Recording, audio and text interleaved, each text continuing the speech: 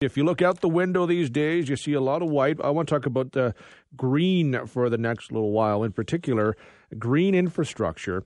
The London Environmental Network has joined forces with some nonprofits across the country in an effort to make London a living city. What is a living city, you ask? Well, in a nutshell, and we'll get into this a bit more in a moment, it's a place where you have equitable, abundant, and thriving green infrastructure. Living Cities Canada is an initiative coordinated by Green Communities Canada with the aim of taking some local support, boosting it, and the capacity for green infrastructure in cities across the country, including London.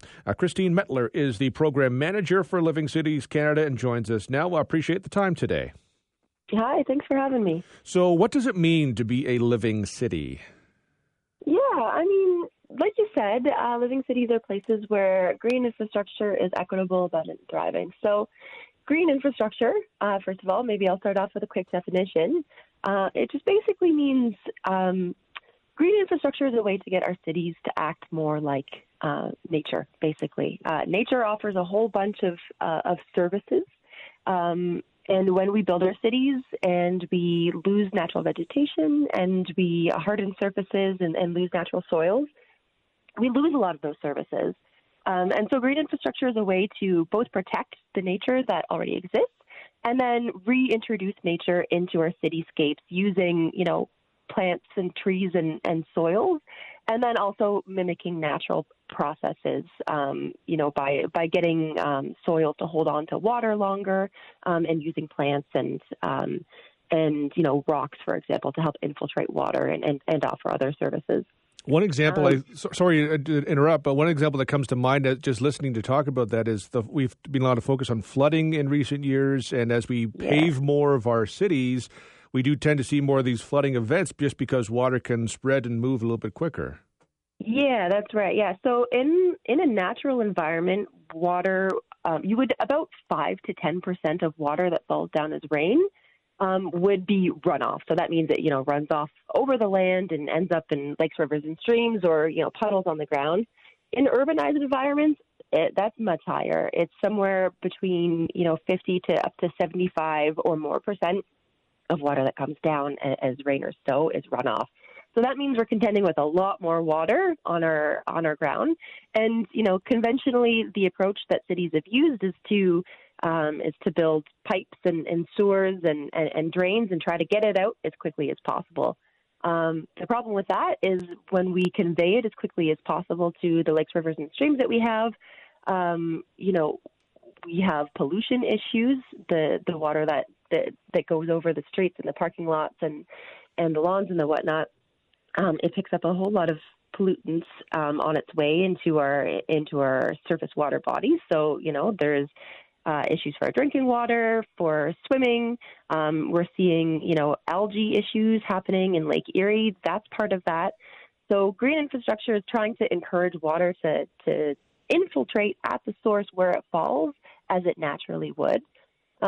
And the really cool thing about green infrastructure is, unlike gray infrastructure, it offers a whole bunch of other benefits and services that, gray infrastructure is usually constructed with a single purpose in mind. But green infrastructure, you have all of these kind of co-benefits, we call them. So in addition to helping with flood management, stormwater management, we also have, beautification. We have public health benefits. There's a lot of studies that show people have better mental health, better physical health when they're in places with more green. We have urban cooling effects that can help counter some of that high urban heat that happens in the cities in summer. Biodiversity effects. So there's a whole bunch of different benefits that happen with green infrastructure beyond kind of those community services like flood mitigation and stormwater management. So what does a pathway look like for London to be more of a living city? Yeah, so basically we're working in 5 different communities across the country and working closely with our local partners. So as you mentioned in London, that's the London Environment Network. We've also been talking with people at the city, people outside of the city that work in green infrastructure related fields. And what we're trying to figure out is, what does London have that's working really well? What are our strengths, and what are the policies and plans and strategies and different programs that we have that are really supporting, embedding green infrastructure more into our city and how we're planning and developing our city? And where are the gaps? Where are there places that they could, do a little better and support that more? So we're just in the process right now of putting that together and then making some recommendations for how the city can kind of continue the good work of, protecting what we got. That's a big part of it. And then also when we develop and when we redevelop, really thinking about how we can, use nature wisely to make our communities better and offer more services in a way that's actually a lot more cost effective than, cement and big pipes and ripping up our streets as well. We will follow with interest. Christine, certainly appreciate the time today. Thank you very much. Thanks for having me. Take care. That's Christine Mettler, Living Cities Canada Program Manager. When you look at something like this, I do know, too, the United States, Europe, Asia, all doing this. So this is not a new concept. We're actually kind of falling behind a little bit on this. So this is something being done elsewhere in the world and a good initiative here in Canada and specifically London.